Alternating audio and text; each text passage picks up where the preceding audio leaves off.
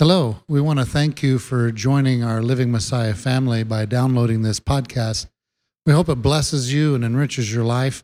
We also want to encourage you, if you can and if your heart is so moved, to support this ministry by going on our website, livingmessiah.com, and donating to help us to put these podcasts in every nation, every place, so we can bring these messages to change lives, to help people grow in the Word of God. Once again, thank you so much for being part of our family. Shalom. Father, we thank you for the reading of your word. Open our eyes and our ears to the wonderful things you want to teach us today and show us. We give you glory and praise for leading us as our awesome, wonderful shepherd. In your Son, Yahushua's name, we give thanks. Amen. So, Exodus is our chapter or our book, and we're in 13. And we haven't switched it over yet. There we go. Okay. So what are we going to talk about today? So we're going to talk, our New Testament portion is in, I believe it's Hebrews chapter 9.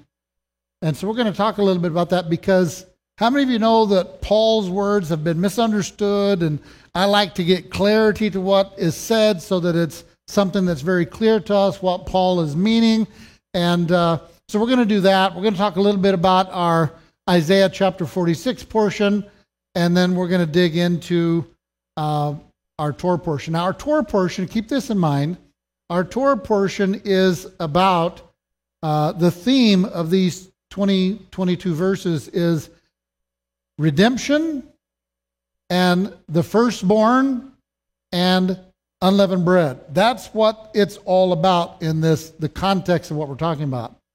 And as we look at Paul's words in, let's just get a little clarity here, in Hebrews 8:7, if you look in the context of Hebrews chapter 8, what's really being talked about, and also in chapter 7, it's really about the priesthood.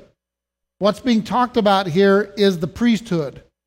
And so I'm going to read verse 7 for you. It says, "For if that first," now I grayed out the word covenant because it's not there in the Greek. It's just not there. It is a word inserted by the translators that should not be there. So what first is he referring to? Well, you've got to look at context. Context tells us he's talking about the priesthood. Okay? So if that first had been faultless, there would not have been an occasion to sought for a second. So what is the writer explaining?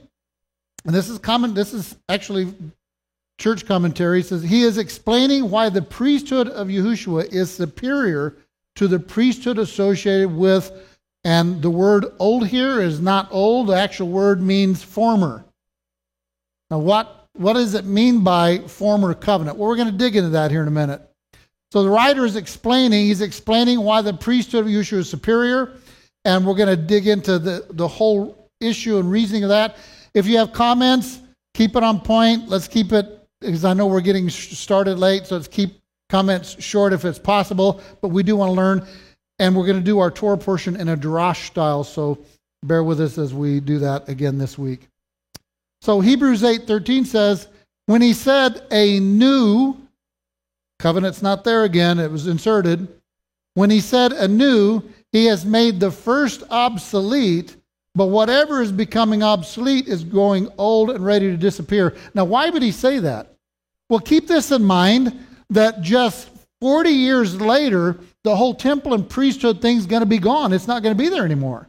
So he's speaking about what's really going to happen, because you remember the master said, I'll destroy this temple in 3 days. And so they're thinking about the system that is in place is not going to be the one, hasn't been working for 2,000 years.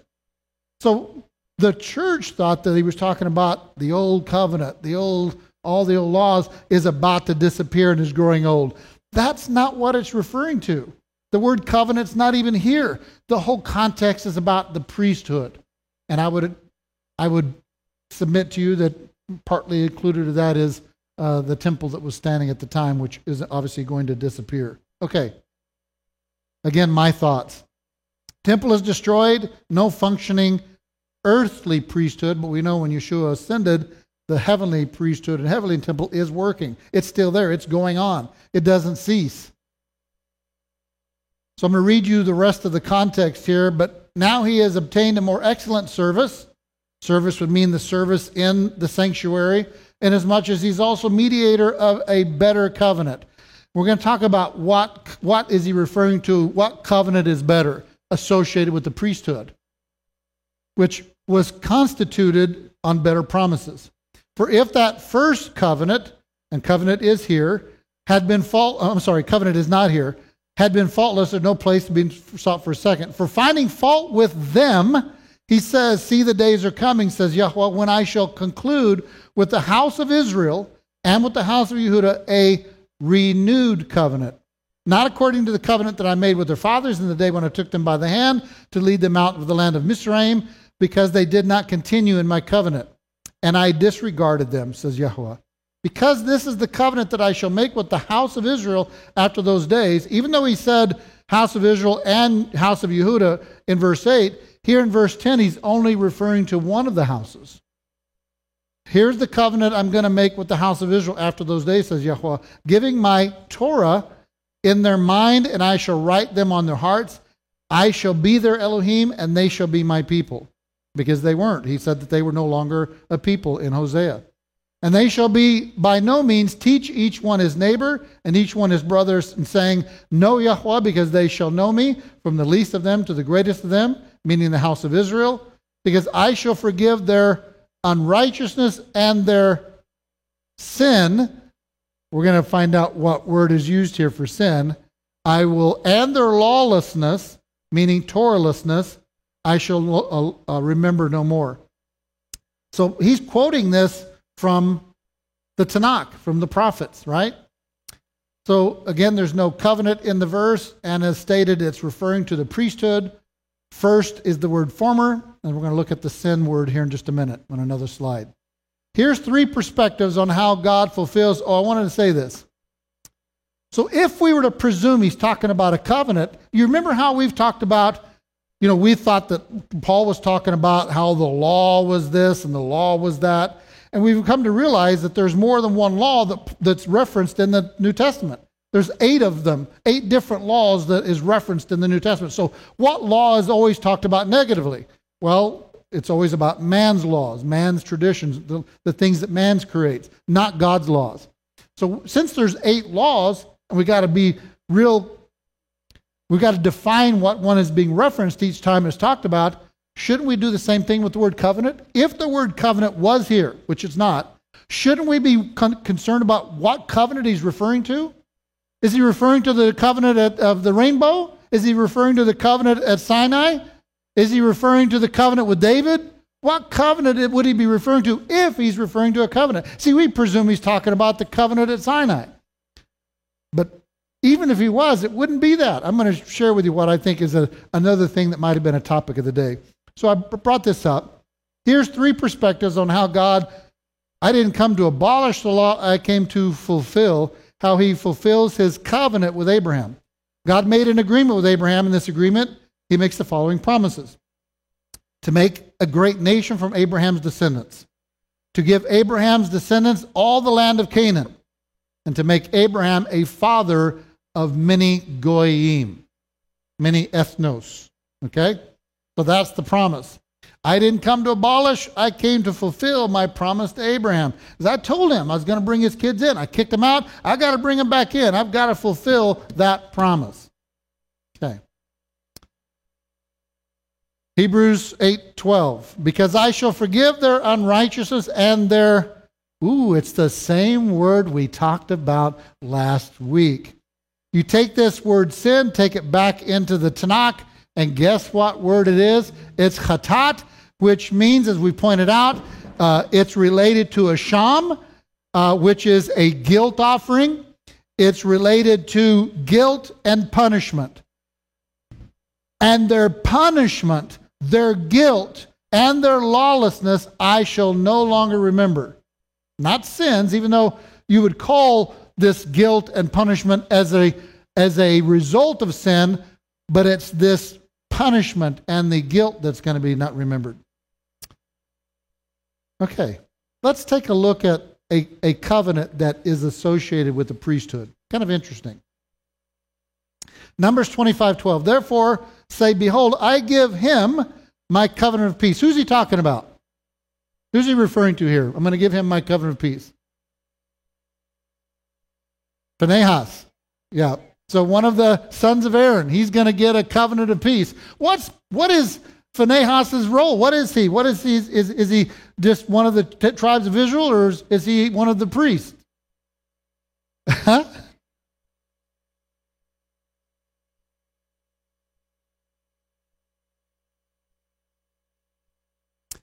So Ezekiel 34:25 says, I will make a covenant peace with them and eliminate harmful beasts from the land, that they may live securely in the wilderness and sleep in the woods. Psalm 55:20 says, he has put forth his hand against those who were at peace with him. He has violated his covenant.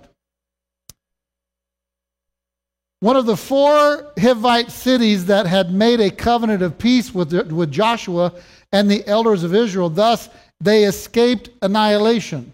So this is the Hittite cities that had made a covenant of peace. What does the Lord say when you approach a city? What are you supposed to do? You're supposed to give them what?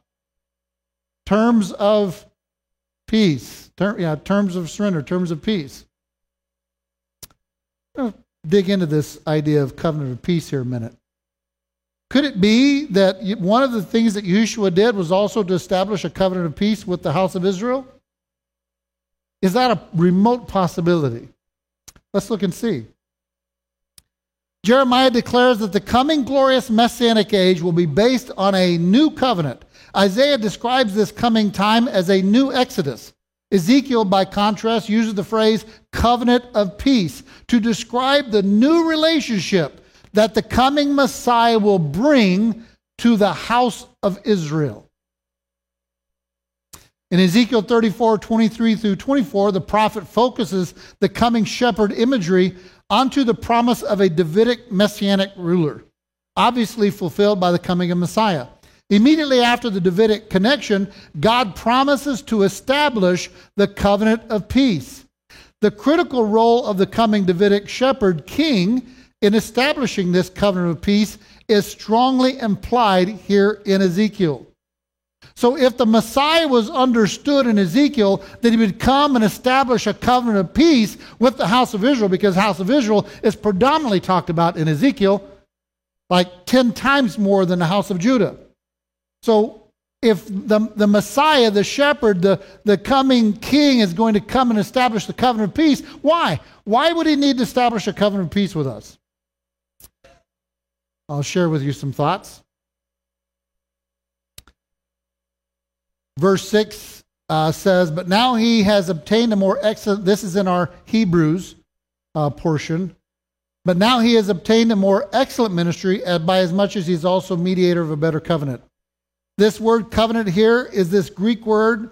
It's the service or ministry of the priest relative to the prayers and sacrifices offered to God.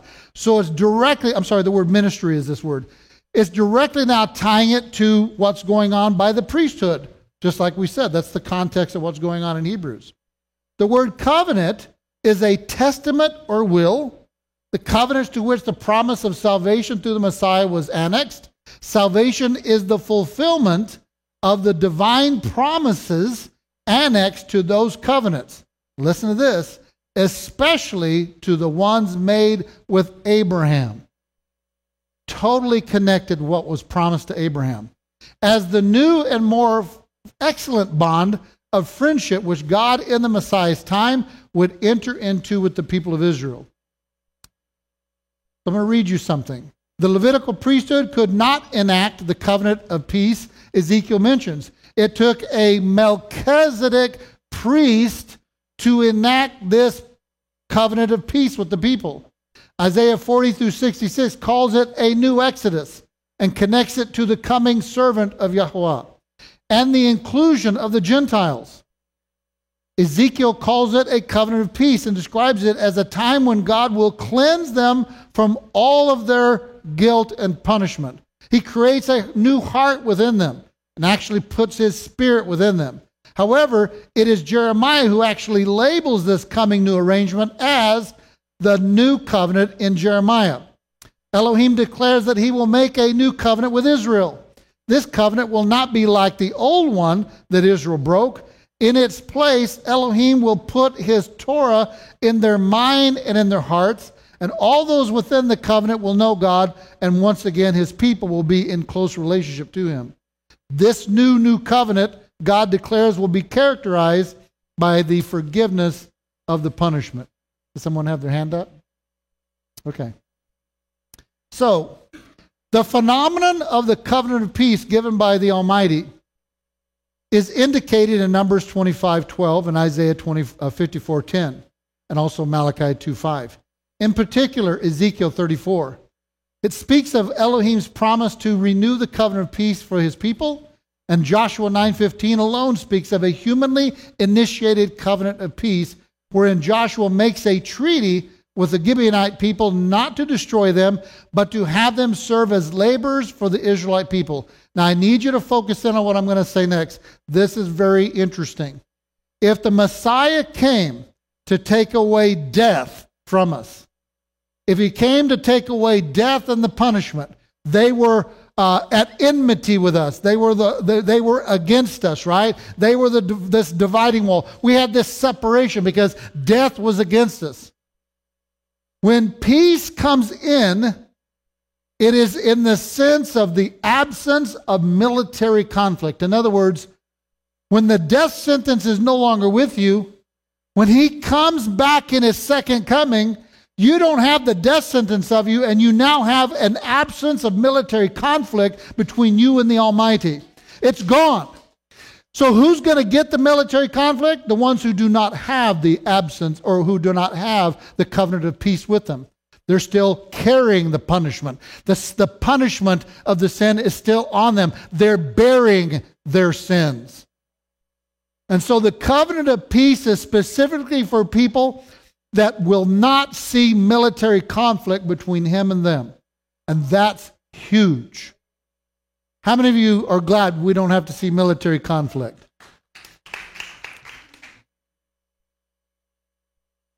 These passages, Deuteronomy, Judges, Ecclesiastes, Isaiah, refers to the anticipated peaceful role of the messianic servant of Yahweh.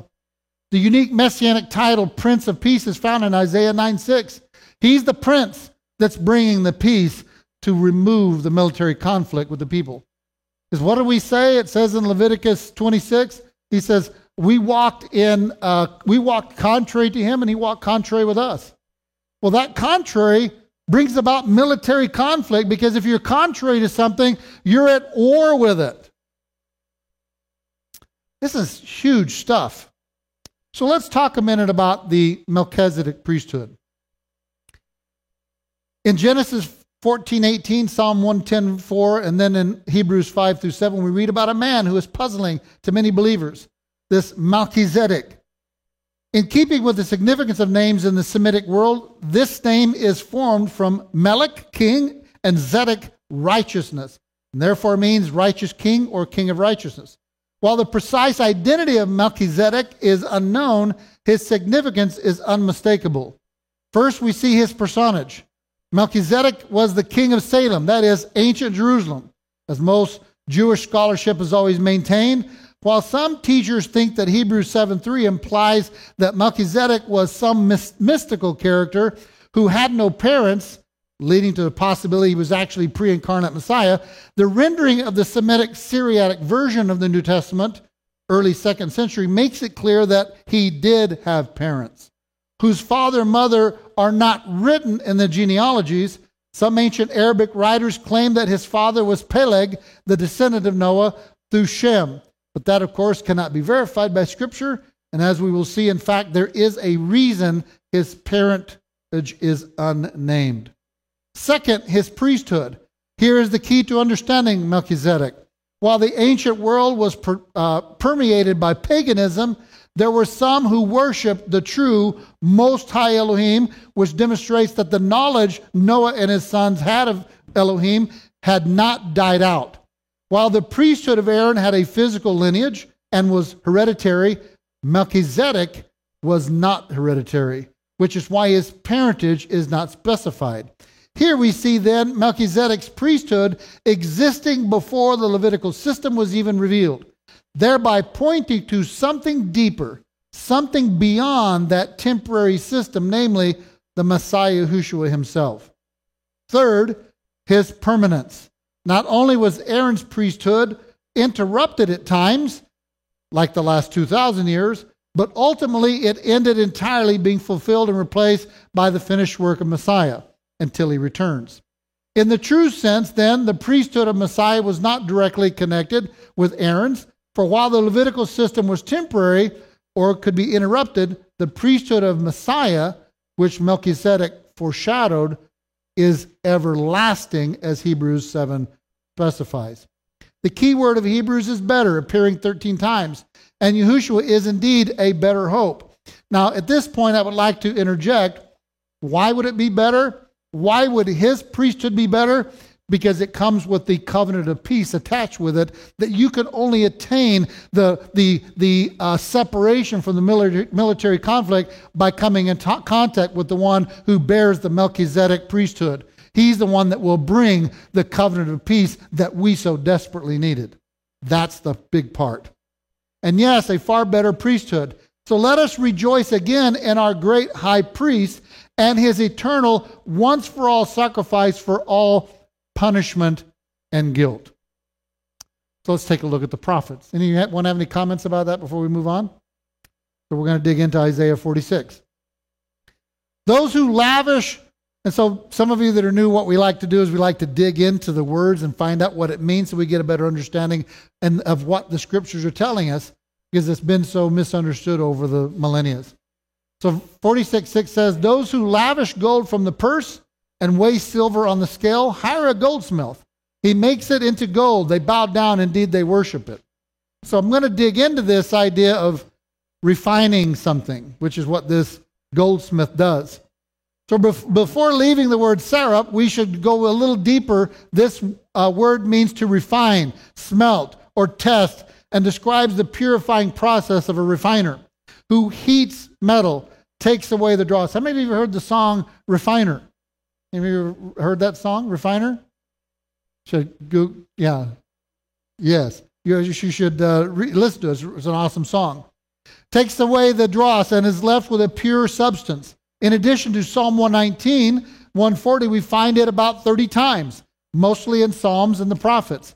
A derivative of this root, sorpi, refers to the actual tradesman, the silver or goldsmith who does the work.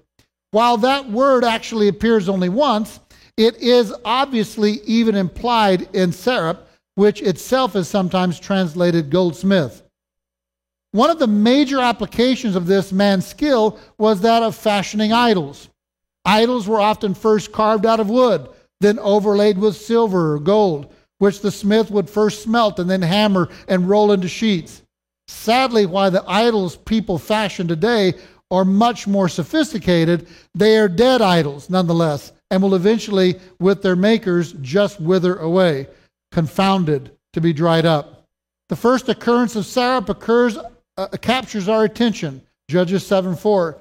Gideon started out with 10,000 soldiers, but that was too many for Elohim to display his power against 135,000 Midianites.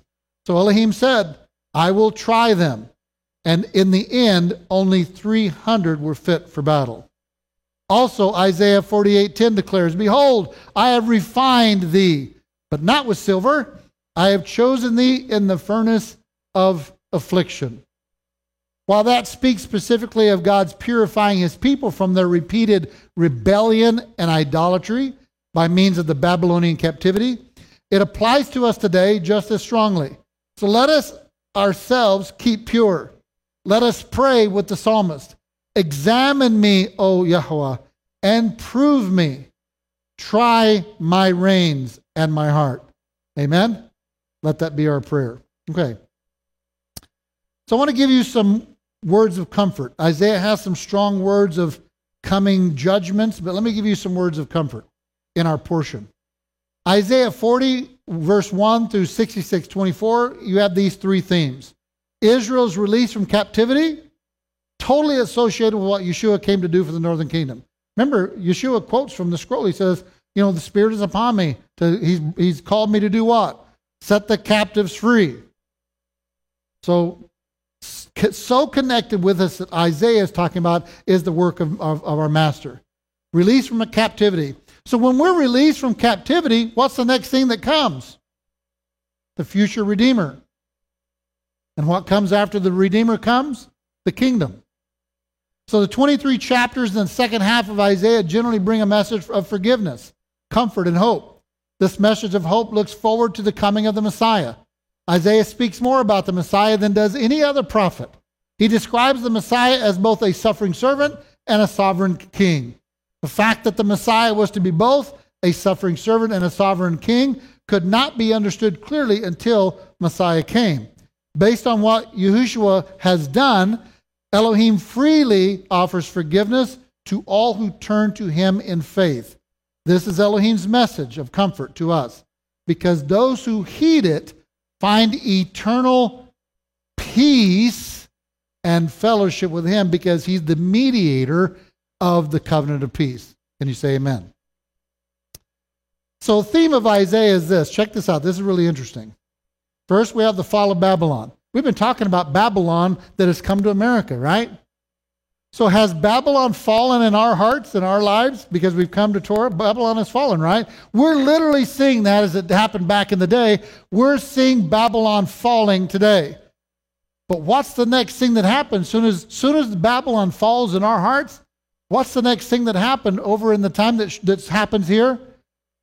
The restoration of all of Israel. And that should give us such excitement. Because as we're watching Babylon falling in people's hearts, in people's minds, as we see people coming back to God and his word, and Babylon is falling in their lives, then what happens is a restoration of all of Israel, just as it happened in the previous time. And that's so encouraging. Hallelujah. Thank you, Father. Isaiah 46:3 says, "Listen to me, O house of Jacob, and all the remnant of the house of Israel. You have been born by me from birth, and have been carried from the womb. Even to your old age, I will be wish-washy. I will change when Messiah returns. No, he's going to be the same. And even to your graying years, I will bear you. I have done it, and I will carry you, and I will bear you, and I will deliver you." How many of you glad you have promises like that to stand on? So Elohim draws a lesson from this for Israel. For the remnant that remains, he as much as says, "You never carried me, I carried you from the time you were born, and I will carry you as long as you live." Elohim will not only take up the load and carry them and sustain them, but he will also rescue them, something that the idols and the gods that are perpetrating this Babylonian system cannot do for themselves. They cannot do that for themselves, and that's huge, and they know it. We're going to transition to our Torah portion. Exodus 13:3 says, "Then Moshe said to the people, 'Keep remembering this day.'" You were talking to me about that a while ago. This is important. What day is it he's telling them to remember? "In which you came out of Egypt from a house of slavery. For by a mighty hand Yahweh brought you out." So did they come out on the 14th, or did they come out on the 15th? This is the day of unleavened bread, right? Remember unleavened bread. "For by a mighty hand he brought you out from there. And leaven shall not be eaten, for on this very day you're going out in the month of new things," says the Septuagint. The month of new things. It's interesting that a new covenant comes at this Passover time. It's interesting how that stuff kind of happens, isn't it? For 6 days you shall eat unleavened bread, but on the seventh day there is a feast to Yahweh. You have a comment? Yes, go ahead. Regarding the passage you had previously about keep remembering this day. Yes. In the Torah, there are 6 times where we're told to remember. The first one, Exodus 13:3 and Deuteronomy 16:3, which is our redemption. Number 2 is the Sabbath, Exodus 20, verse 8, which is the picture of our message. Number 3 is receiving the Torah at Sinai, Deuteronomy 4, verses 9 and 10, which is God's instruction to us. Number 4 is Amalek, Deuteronomy 25, 17 and 19, who's our enemy. Number 5, the golden calf, Deuteronomy 9, 7, which is our weaknesses. Number 6, God's punishment of Miriam, Deuteronomy 24, 9, which is God's authority. And then number 7, which Yeshua tells us in Luke 17:32, is Lot's wife, which is our destiny.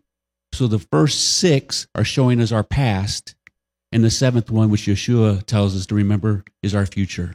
Amen. Well said. Nice. So it is important to remember, and we need to remember during this feast. This is important to remember. There's so much to learn here in this whole thing about the redemption and the Passover. It says, you shall eat unleavened bread, but on the 7th day is the Yahweh's feast. Is it the Jews' feast or his feast? His feast, yes. Verse 7, unleavened bread you shall eat for 7 days. Anything leavened shall not be seen among you, nor shall you possess leaven in all your borders. And you shall tell your son on that day, saying, for this reason. And you say, what's this reason? Yahweh Elohei acted for me when I was going out of Egypt. That's important. He acted for you. And you know what? The master came at this time, and guess what the master did? At this time, during unleavened bread, he acted for you. That's why we have to remember it. He's coming back again. And if he's going to come back again, and all of Israel are expecting a future redemption, well, that can only happen at this particular time. This is when redemption takes place. He's going to act again during this time when he returns. Same thing. He doesn't change. And it shall be a sign for you on your hand and a memorial before your eyes, in order that the Torah of Yahweh might be in your mouth, for with a mighty hand Yahweh brought you out. I think the word is yatzah, I think is the Hebrew word for it, of Egypt. And you shall keep this Torah according to the times of the seasons, from days to days, is what the Greek says. Yes, go ahead. When it talks about the sign, the word in Hebrew is ot, aleph, vav, tav. Yep. Aleph is the first letter, tav being the last letter. Vav typically stands for and. So he is the alpha and omega. He's the aleph, the tav, the beginning, the end, the first and the last. So he is the sign. I always have felt whenever the Yeshua said, I am the aleph and the tav, he was spelling the word. And so when you look at the aleph, vav, tav, it's the word ot. And so he's just saying, I'm the sign, is what he's basically, he's spelling the word out. I'm the aleph, vav, tav. But anyway, I agree. I've always felt that way. So he brings us out. But I'll get to you in just 1 second, Barry. So I remember back when I was reading Deuteronomy chapter 6. And he's talking about, you shall write this on your doorposts, and it shall be a sign. So I'm thinking, what's the this he's referring to? When I looked at the context of what was being referenced here, chapter 5 is referencing the commands. So he's talking about these commands are to be written on your doorposts. Not just a specific verse, but the commands are to be written on your doorposts. So in this reference, what is it? He says, it shall be a sign. What is the it? What's the context here? I know you know because you were just talking to me about it. What I gave you a clue on it. What's the theme of our 20 verses here? Go ahead, Barry. Aleph, Vav, Tav, Aleph being ox or the Godhead, Vav being attachment like a nail, and Tav being a cross. And the sign of the covenant. Yes, very good. Yes, right here next to you. What is the sign that we're supposed to put on our doorposts and between our faces and our hands? It's His Torah. Yes. Scripture very clearly says that when we keep the Shabbat according to the way He said to do it, that's a sign between us and Him. Yep. That we are His children. That's with all of Torah. And it says, I think, how it says we are, like I said, through keeping the Shabbat, it's a sign that we belong to Him. It makes sense then that His Torah would be attacked. It makes sense then because, of course, the enemy would want to corrupt those who belong to Yahuwah. So they try to convince them and lie to them and tell them, oh, you don't need to do this. You don't need to keep the Father's commandments. You don't need to be walking in these things. And that's why I just came to the realization, because like I was always wondering, it's like, why is it that the scripture says to guard the Torah? And this is why, through walking it out, we also protect it and show the enemy, it's like, no, I belong to my Father Yahuwah. I do not belong to you. So you'll notice when people get married, a lot of times, especially if they do a ketubah, they will put it right close to the entrance of their home. Well, the Torah is a marriage contract. It's a marriage contract between us and Him. He gave it to us. He said, I came down at Mount Sinai to wed them. Although they did not want me, He came to take Israel as a bride. They broke it. They didn't do what they were supposed to do. But this was the goal. And so his word is the marriage contract. I mean, when people get married today, even if it's not in a Hebraic style, they both exchange terms of the agreement. The pastor says, you promise to love and to protect, and he says, yes, you do this, and she says, yes. They've made agreement of terms. Well, the Torah is the terms of the agreement. He says what He's going to do, and we're saying what we're going to do. And it's posted so that we remember our covenant of marriage, and all that come into our home remember the covenant. But this is talking about something in context in Exodus chapter 13 here, that it shall be a sign on your hand, a memorial before your eyes. I got something to share with you about that. So I'm going to tell you what is context. It's unleavened bread and firstborn. Unleavened bread and firstborn is the whole context of what's being said here. It shall be a sign on your hand and immovable before your eyes. Because with a mighty hand, what did the mighty hand do? It redeemed. The mighty hand redeemed. But whom? The firstborn.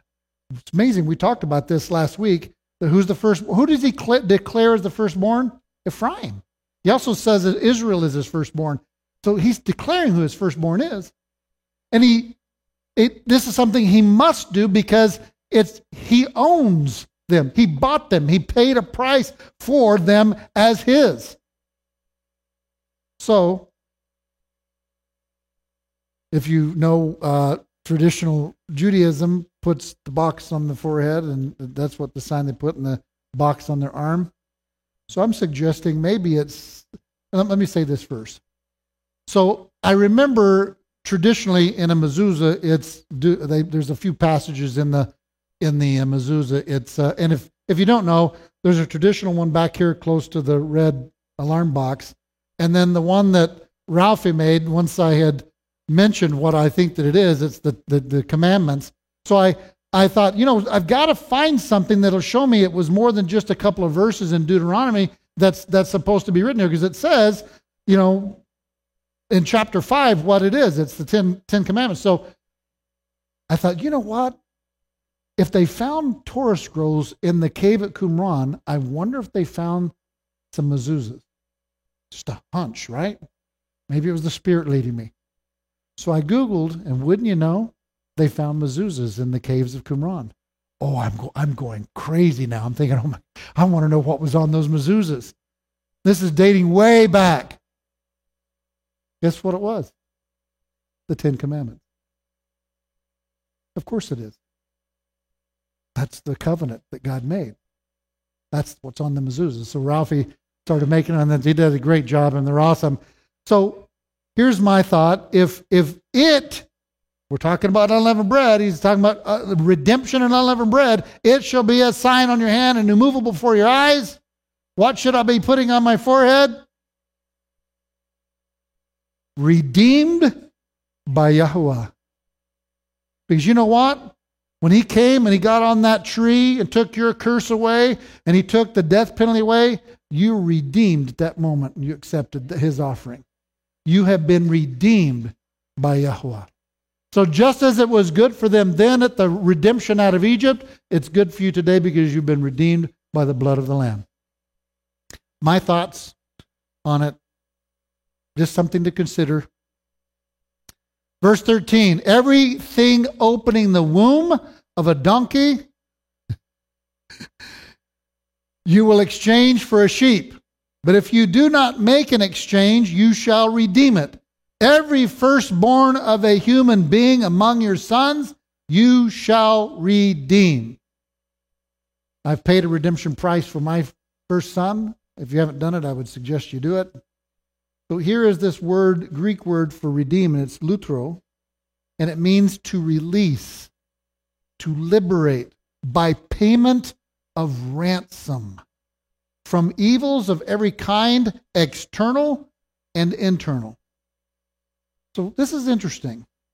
In these cases of redemption, the Redeemer was not a relative. We always talk about Yeshua being the kinsman Redeemer.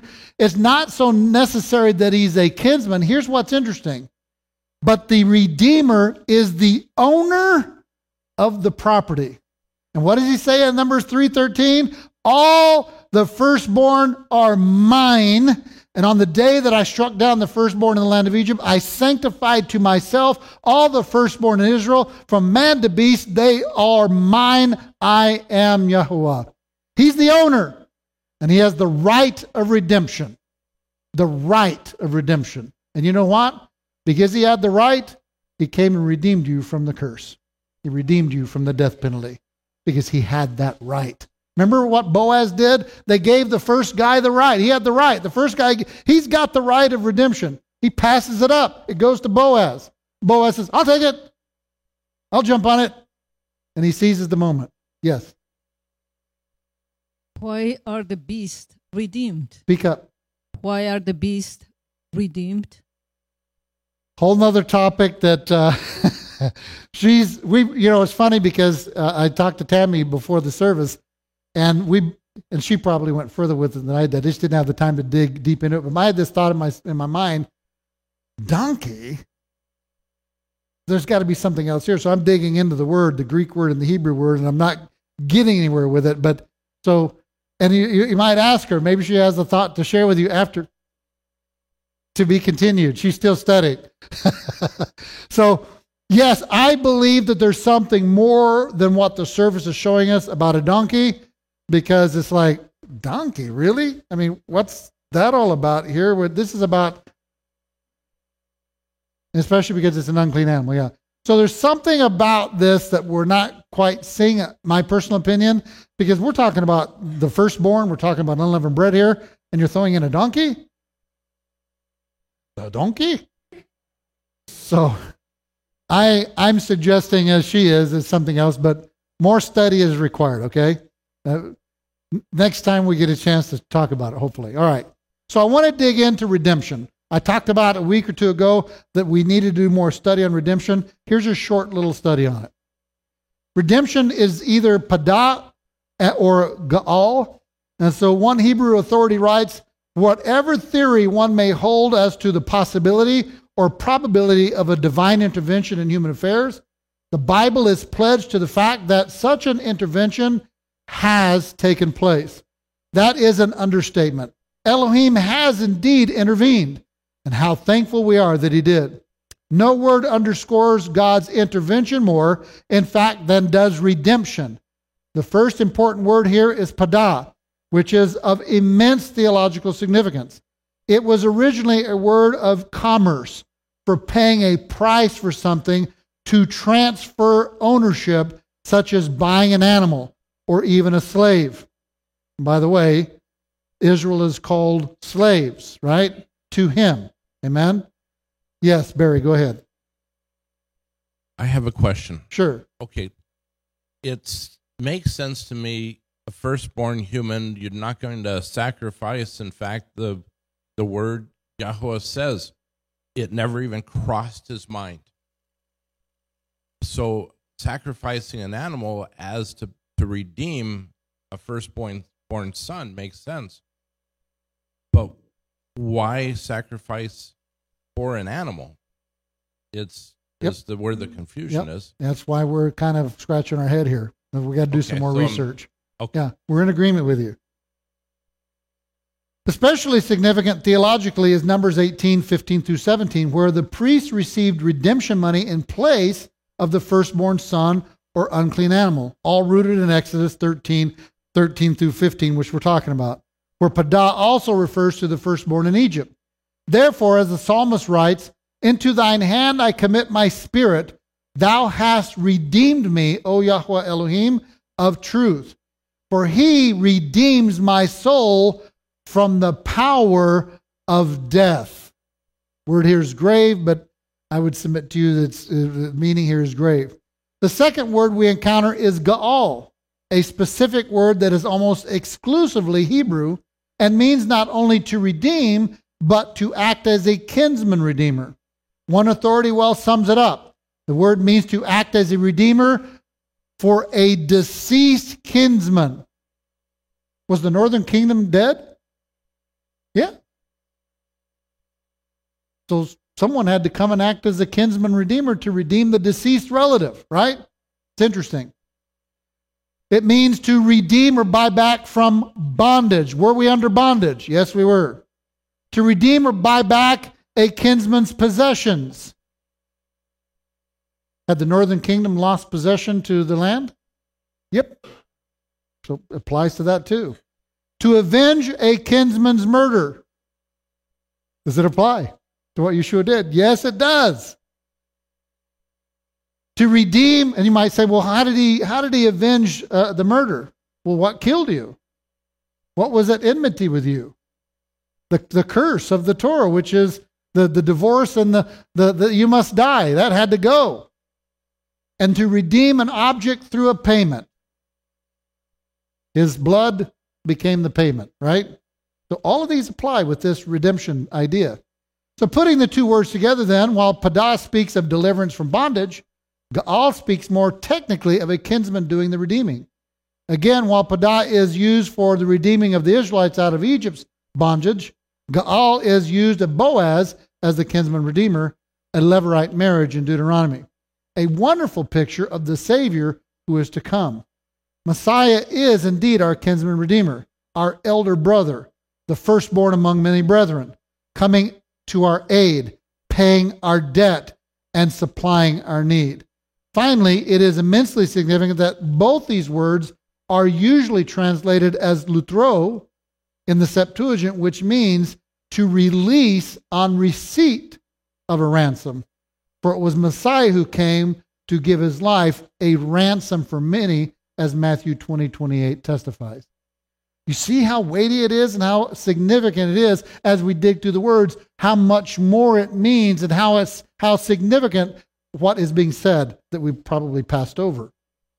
So, would you stand with me? Did you have anything else to say before we? No? Okay. Stand with me, please. I want to leave you with this parting word. In light of the redemption from captivity that Israel witnessed in our Exodus story, and also the redemption from punishment and captivity we have witnessed by the blood of the Lamb, I would like you to consider this. I want to read this to you. A number of years ago, the most magnificent diamond in the world, of the history of the world, was found in an African mine. It was then presented to the king of a nation to embellish his crown of state. The king sent it to Amsterdam to be cut by an expert stonecutter. Can you imagine what he did with it? He took this gem of priceless value and cut a notch in it. Then he struck it one hard time with his hammer, and the majestic jewel fell into his hand, broken in two. What recklessness! By the way, if you don't know, he cut the nation of Israel into two pieces, okay? What recklessness! What wastefulness! What criminal carelessness! Actually, that is not the case at all. For you see that one blow with the hammer had been studied and planned for days, even weeks, millennia. Drawings and models had been made of the gem, its quality, its defects, and possible lines along which would be split, and all had been studied to the smallest detail.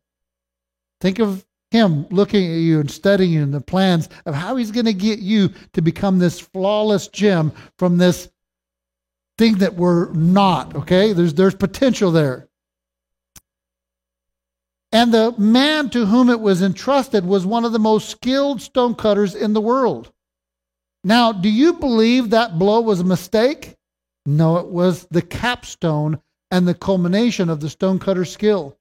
While he struck that blow, he did the one thing that would bring that gem to its most perfect shape, radiance and jeweled splendor. The blow that seemed to be the ruin of the majestic precious stone was actually its perfect redemption. For from the halves were fashioned two magnificent gems. Only the skilled eye of the expert stonecutter could have seen the beauty of two diamonds hidden in the rough, uncut stone as it came from the mine. Sometimes, in the same way, Elohim lets a stinging blow fall on your life. You bleed, feeling the pain. Your soul cries out in agony. At first, you think the blow is an appalling mistake.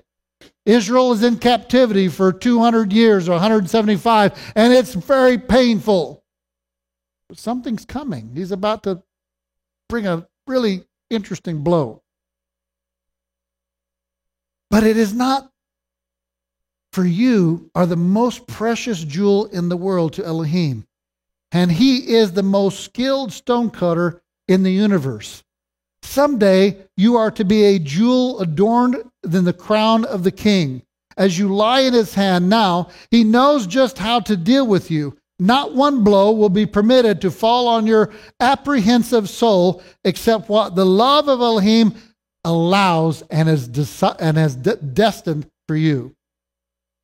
And you may be assured that from the depths of the experience, you will see untold blessings and spiritual enrichment that you have never before imagined.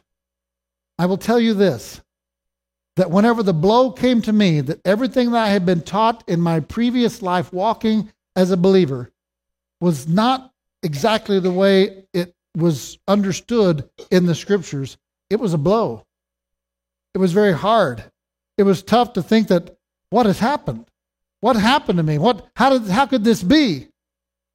But what has happened from that blow has brought about a jewel in me, one on fire for his word, way more than it was before. One that is seeking out every detail of the word to find and understand it, and one that wants to share with everybody and to worship with everybody the one true Elohim in spirit and in truth, and no longer any falsehood or lies. No longer anything that's not the way it should be, but according to the way he destined it for my life. That's your king. And that's your redeemer who has redeemed you from the curse and from the death. He paid the price. Father, we thank you so much for this word today. We just are so thankful that you are the redeemer for us, that you are the one that came and paid the price for our redemption from bondage, from captivity, from slavery to death and sin, for redeeming us from the curse and from the divorce certificate that stood against us.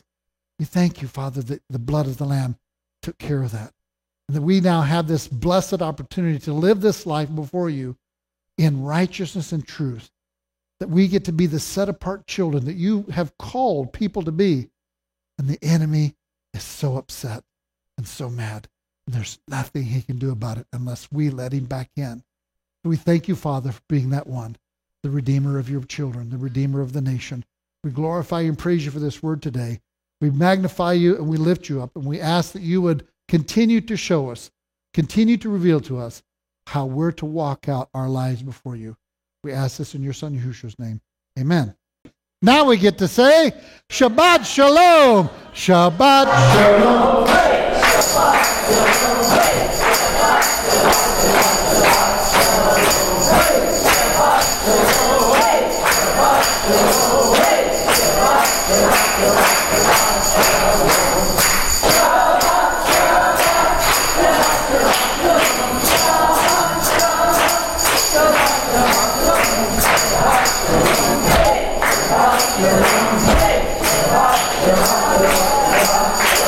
Thank you, everybody online, for joining us. Thank you, everybody here. Have a blessed rest of your Shabbat. I wanted to say something to Donnie and Lisa. Raise your hand. There's a fellow islander here from Hawaii. You got to get to know her. So get to know her real well. Shabbat Shalom, everybody.